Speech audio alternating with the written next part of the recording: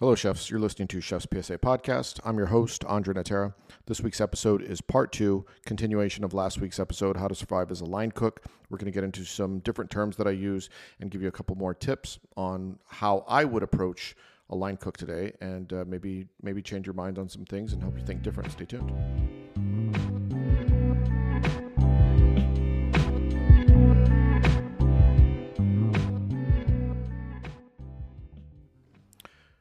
So what was I up to this week? Actually, I feel like I didn't do anything, but anyway, I'll give you an update on some things. So I've redesigned the red book, so the original Chef's PSA, How Not to Be the Biggest Idiot in the Kitchen. I've had to shrink it a little bit. I changed the title. I added a couple of things at the end. So the book it's not the original book. There's some slight modifications. I think it's a better version of the original book. So, let's call it the second edition. I also had to update the price. Unfortunately, the printing cost was too much due to inflation. And it went from $10 to now it's $12, but it's still the same. Honestly, it's probably like a $5,000 book. I might have to raise the price because it's that good. You need it. Go get it. Anyway. These are jokes. I also just put out a new Chef's PSA shirt, merch. You could find it on the store. You go to chefspsa.com and it'll link you to the Chef's PSA store. You could also buy it on my Instagram account. There's a link button there. You could also find it in my link tree and all my social channels. However, I wouldn't buy it directly from Instagram because sometimes it shows things that aren't there. Anyway, the shirt is... It's a very beautiful scenery with the words truffle butter on it and a big smiley face because truffle butter is everyone's favorite steak topping. No other reason, steak topping. That's all I know is the steak topping. I don't know any other definitions for it. And the smiley face because, who doesn't get happy with truffle butter? So if you want that shirt, that's where you can find it. So that shirt will come out. And I had said before that I was going to do limited edition stuff, but I've decided against it because it's weird to just sell one thing at a time. As the more I thought about it, so I've changed my mind on it. So I will, over the next few weeks, I'll start putting out more stuff, and the things will remain. So it's all farm to table. That'll stay there. Truffle butter will stay there. Awake and Ready will stay there. Line Cook water, Magic Chef juice, etc. It's going to remain on the store. Additionally, I just put out a chef recipe journal. So it's not a recipe book because a lot of people were DMing me. It's like, oh, what recipes in there? It's like, none. You put the recipes in there. It's a blank journal. There's different colors. You could buy them on Amazon. You could hit my link in my social profile and it'll take you to the black one. But there's a red journal, a blue journal, black journal, etc. A couple of different colors. But anyway, if you need a recipe journal, and who doesn't? You work in a kitchen. You should go buy that now. You need to write things down. I said this in the last podcast. The worst pen is better than the best memory. So write shit down. Use a journal. Chef's PSA journals are better than every other journal because they support Chef's PSA. Anyway, back to line cooking, the subject at hand. So I got a lot of feedback over the past week that subjects that maybe you guys wanted me to expand upon or I didn't touch on, but also I'm throwing in a couple as I'm writing this book. So Line Cook Survival Manual.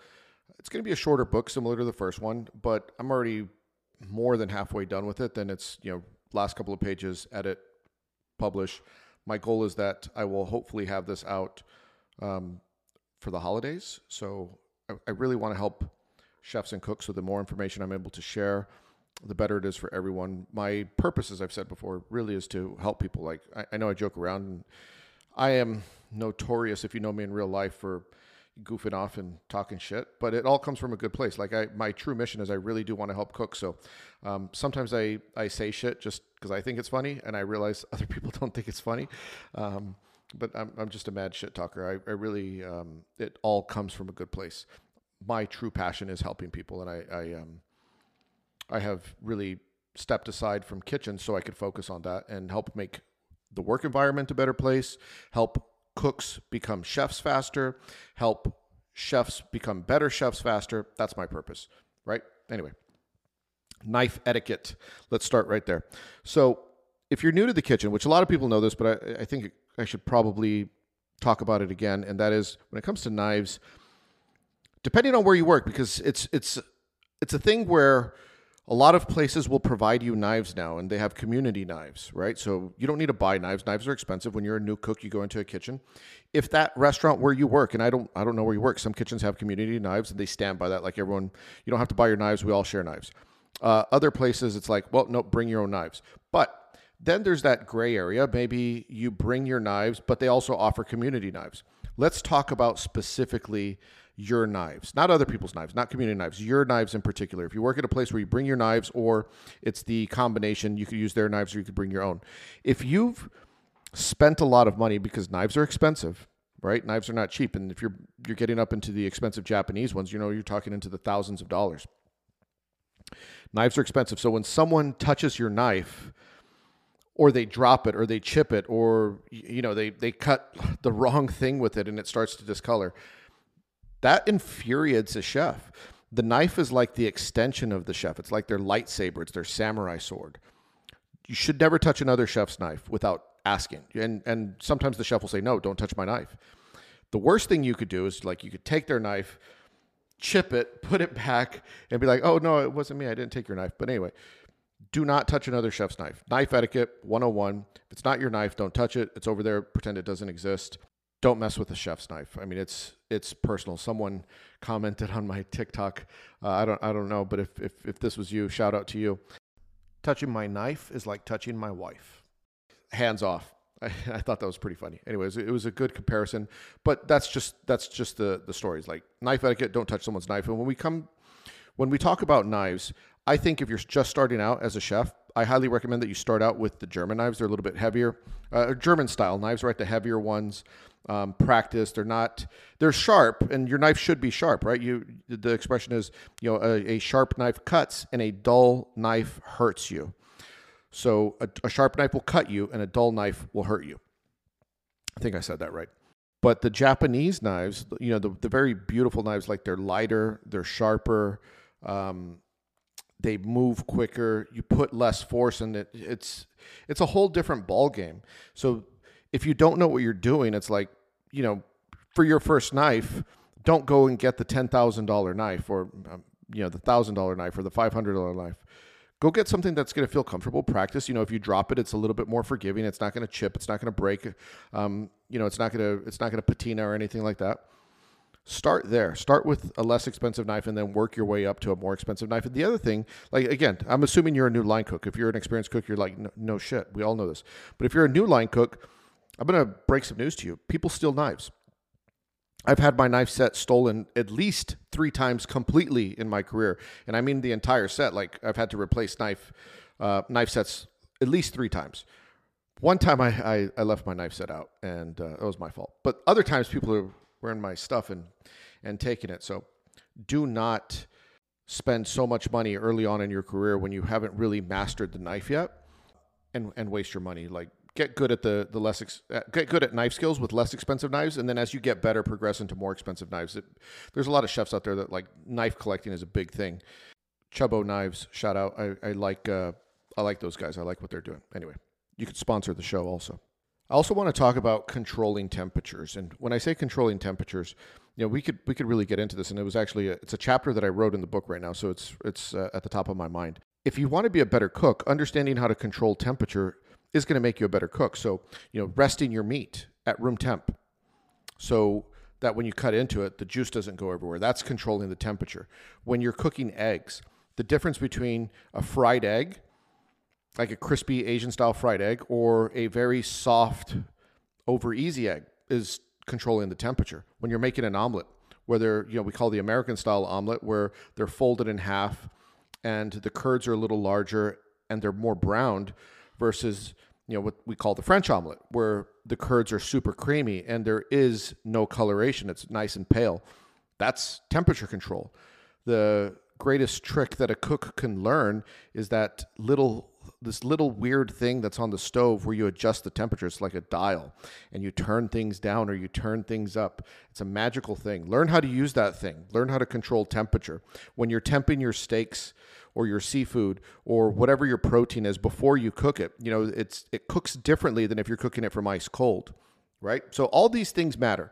The better cooks know how to control temperature better. So I do think that's something for line cooks. When you're busy, learn how to control temperatures. Make sure your cold food is cold, meaning not just your salad is nice and crisp in the cooler, but your bowls are in the cooler, right? If assuming that you could do that. If you're serving shrimp, you serve it on ice because you want it to be cold. Oysters, the same thing. So understanding how to control temperature is the sign of a high-level cook. So keep that in mind. I also want to talk about, I want to share some slang with you all that I like, slang that I use. So a word that I throw around often is called a Halloween ninja. And I did a video on this, but I'll make it less dramatic for social media. On social media, it's more dramatic. Podcast, long format conversation could be less dramatic. So a Halloween ninja, when kids dress up on Halloween, they dress up like a ninja. They have plastic or wooden swords. They look like ninjas. They have the uniform, but they're not real ninjas. They're Halloween ninjas, Halloween superheroes, right? So you understand the analogy. It's like, oh my God, a ninja, and you pretend, but it's like, oh no, that's just, oh no, it's me, Dad, or whatever, right? I'm just a 5-year-old dressed like a ninja. I'm not a real ninja. Well, no shit. You're a Halloween ninja. The same thing applies in the kitchen. So sometimes cooks will come in with the most expensive knives, getting back to my earlier point, or like the most expensive, coolest aprons, and they stand out because it doesn't match the uniform, but they want to make a little noise and be the exception to the rule. And I'm not saying I don't like fancy things, because I do. I like nice aprons. I like nice knives. But the problem is with these Halloween ninjas is they go out and they buy the most expensive apron and the most expensive knives, but they don't have any experience yet. Like they don't fully understand, like, hey, you shouldn't go buy a $1,000 knife for reasons that I said earlier, or hey, you should wear the same uniform that the rest of us are wearing and not try to look like the coolest person in the kitchen. When you're trying to look like the coolest person in the kitchen, but you don't know how to cook, it's a bad look. I have no better way to explain it than that. When you're trying really hard to look good, but you don't know how to cook, it is a bad look. And that's a Halloween ninja. Someone that dressed up, looks the part, but, doesn't know what they're doing. Halloween ninjas. That's some slang. For line cooks and for cooks in general, like, I'm warning you on this. Do it at your own risk. If you want to do it, do it. If it makes you feel good to wear a cool apron and get the expensive knife, do it. I'm just saying, from my standpoint, you shouldn't do it. You should focus on the skills first because it makes you stand out for the wrong reasons, as I alluded to earlier. Anyway, let's talk about counting things. I put a PSA up. It said 3 rules in catering. Count everything, rule number 1. Count everything, rule number 2. Count everything, rule number 3. As a cook, you should count absolutely everything. Everything. If you're working in a banqueting department, how many asparagus are on the tray? How many steaks are on the tray? How many are on the rack? How many plates are in the box? Everything gets counted. How many lids do we have? How many salads got plated? How many pieces of tomato do we have? Everything gets counted in a catering kitchen. How many boxes of gloves did you bring? How many plate wipes did you make? All of that matters. On the line, same thing. If you have a pan of, I'm just using steaks as an example, and let's say your pan can fit 10 steaks on the line. You should always know one pan has 10 steaks. I'm just using this as an example. Don't get caught up on the number 10. One pan has 10 steaks. The backup that you have in the fridge also has 10 steaks. So you know you have a total of 20. So when you sell the first pan and you're out, I have 10 left, right? So that way you could tell your chef or whoever's on the pass, whoever's running service, chef, I have 10 steaks left. Because you have 10. Everything's always the same. Everything's exactly the same all the time. Count everything. You know what you have. You know if you're running low on something, exactly how many pieces you had at the beginning of service, right? You know that there's backup, or you know that there is no backup. When everything is counted, it's the sign of a very thoughtful cook. You know how to work, right? It's a sign of someone that knows how to work. So, like I said, count everything. And for those of you that ask, well, what about this? Yes, count it. Everything. Everything means everything. Everything's important. So count everything. Someone asked me, well, then should I count the peas in the pan? And I said, yes, count the peas. If you're going to ask stupid questions like that, then count the peas, right? So count everything. Everything means everything. Some other things to know. You're new in the kitchen. You're really fast on the line, and you pride yourself on, I could pump food out. I could cook this chicken faster. I could make this veg entree, whatever. And then it goes with something else, right? So there's usually multiple components on the plate, and not everyone in many places does everything for the plate. So maybe you're cooking the protein, but someone else is cooking the vegetables and the starches and the sauces, right? And then they all meet up and then they plate together. Also, sometimes you're cooking, it's like your partner is selling a fish and you're selling a steak, and they both need to come at the same time because they're going to the same table. A good cook times his food with everyone else on the team. They don't put it up too early. And they don't put it up too early because, they're trying to make a point and prove how fast they are, which a lot of cooks do that. They just want to be jerks. I'll tell you a story. This is a side tangent. When I was a young line cook, I worked the saute station in this Italian restaurant, and I was super young. Everyone that worked in that restaurant was at least 10 to 15 years older than me, some even older than that. I mean, there were grown-ass men, and I was just a young pup. And I thought I was like a good line cook. At the time, I was like, I'm a good line cook. I know what to do. I'm a hustler. Like, I could handle X amount of tickets on my own. And I remember I was working the saute station, and the guy that was next to me, he was on the pasta station. Well, anyway, no orders of pasta came in. It was just all saute. And I probably, I don't know, for the sake of conversation, I had 30 orders. And I had pans everywhere, and I had like octopus arms, and I'm doing everything. And the guy looks at me, and I remember him just sitting there with his arms crossed, watching me. And I'm thinking, this motherfucker, I'm not going to ask you for help. Like, I refuse to ask you for help. In retrospect, the right thing to do for the success of the restaurant is ask for help. But in this particular case, I was like, I'm not asking him for help. I want to prove to you that I could knock out all these orders, right? And he was just watching me, and I'm cooking. Anyway, the rush is done. And he says, you didn't ask me for help. I said, no, I didn't. I didn't need your help. He's like, I just wanted to know if you could cook. That's all. I just want to know if you got it or not, because I need to know who's with me on the team. I was like, really? You could have jumped in at any moment because you had no orders, but you just wanted to see if I had what it takes to be a line cook next to this guy, because he was a 15, 20-year vet. Anyway, we digress. Let's talk about recipes. Where you work, assuming that there's recipes, because a lot of places is like, just make this. You know how to make this? Yeah, go make it. But let's assume where you work, for the sake of context, there's recipes where you work.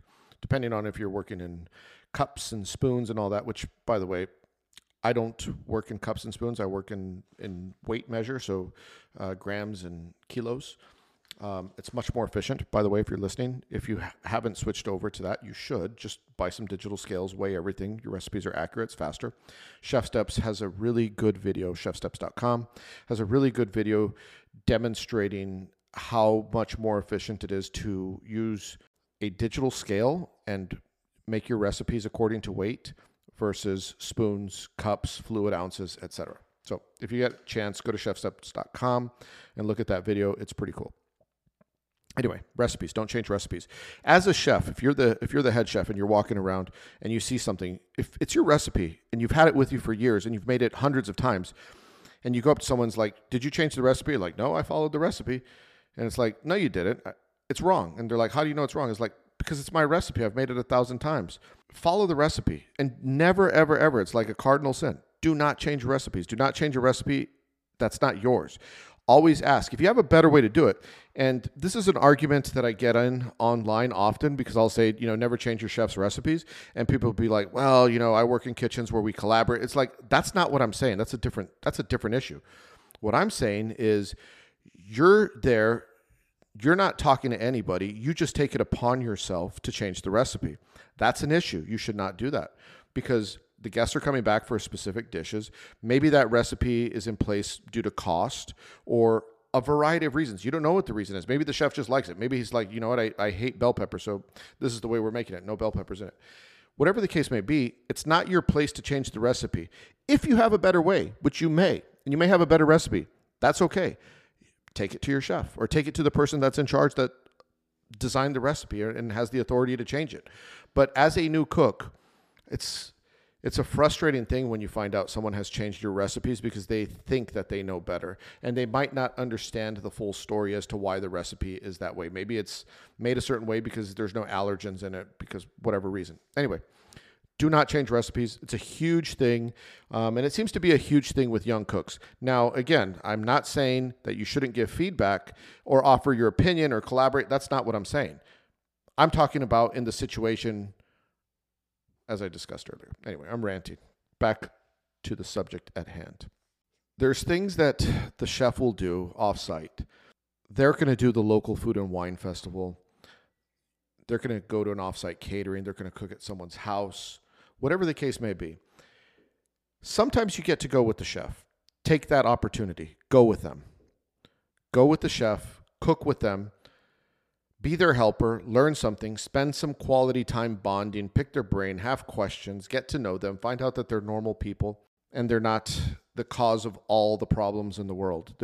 Chefs are just normal people at the end of the day. They were cooks just like everyone else. But going to the offsite event is good for a variety of reasons. And you might not know this. If you got invited, they like you, right? They think you're responsible enough to go with them. So getting invited is a privilege, right? You get that one-on-one time, you get the FaceTime, and you're the person that they think is someone that they want to spend X amount of hours with talking, right? Because it might just be you and them in a car ride and on the way back and, serving dishes or whatever. So getting invited is a good thing. It's good for your career.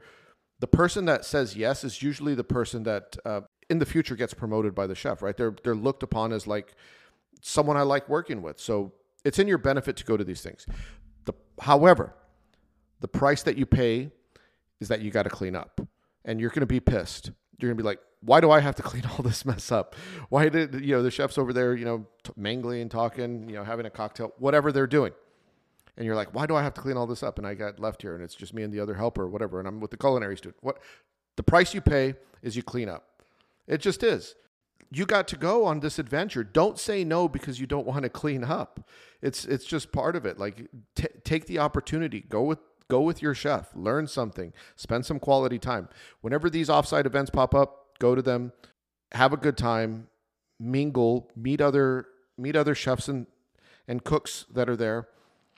You'll have fun. You'll be outside. You'll be listening to music. You might even, sneak a drink when no one's looking or whatever. Maybe your chef's like, here's a beer, have a drink. I don't know. Hopefully you're over drinking age limit, depending on where you live. Go to the event. We talked about Halloween ninjas. That's a term that I use. Here's something else. This is a term that I use. It's called kitchen karate. And kitchen karate, by the way, it's a certain level of finesse. It's like a martial art. It's not a technique. Kitchen karate is like the mindset, the black belt mindset. It's like the discipline, the showing up, doing things the right way. Even when the right way is harder, right? It's folding your towels. It's cutting the tape straight. It's taking off the tape before you send something back to the dish station. It's stacking your pans neatly for the stewarding team so that they don't got to deal with the jumbled mess of just pans thrown everywhere. Kitchen karate is like closing the oven so subtly that no one sees it and moving the pan right before it burns, and it's that dance that people talk about. It's the smoothness in which you work. You cut through something and there's no serrations. It's just smooth, right? It's like butter. It's kitchen karate. And you see it in high-level chefs. When you watch them work, they just how do they do that? Like they're just so refined in their movements. It's, finesse, right? That's what you need to get good at. Find someone in your kitchen. I guarantee you, if you work in a kitchen with enough people, someone in there is like a kitchen karate black belt, right? They're bad motherfucker, right? They move like no one else moves. They, depending on where you work, are they the kitchen karate black belt that can saute all these things and flip 8 pans of eggs with 2 hands, and when no one's looking they kick the door with their back leg? I'm not condoning that, but sometimes that's your kitchen karate black belt. Or is he the chef de cuisine of the Michelin 3-star restaurant that has the palette knife that's like putting the foie gras on smoothly and the sear is just perfect and makes no mistakes? That's kitchen karate, right? It's how fluid you move in the kitchen. So as a line cook, that's the goal. Like, you want to be so smooth and efficient with your moves that they look effortless, right? And that takes time. It's when you set your station and everything's always in the same place at the same time. It's knowing with muscle memory, you turn around and it's going to be there, right? You're going to go grab for this ingredient and boom, it's there. That's kitchen karate. So anyway, don't be Halloween ninjas. Be kitchen karate black belts. Long story short. That's going to wrap it up for today. If you want to support the show, follow Chef's PSA on all social platforms. Give us 5 stars on whatever you're listening. So if you're listening on Spotify, 5 stars on Spotify. If you're listening on Spotify, there's a link to support the show in the show notes. We appreciate it. Go get some merch. Go get the Chef's PSA book, Culinary Leadership Fundamentals, How Not to Be the Biggest Idiot in the Kitchen, or the Chef's Kitchen Journal. It's a blank book. There's no recipes in there. Go get it. Buy a truffle butter t-shirt. Anyway, see y'all next week. Hit the porno music.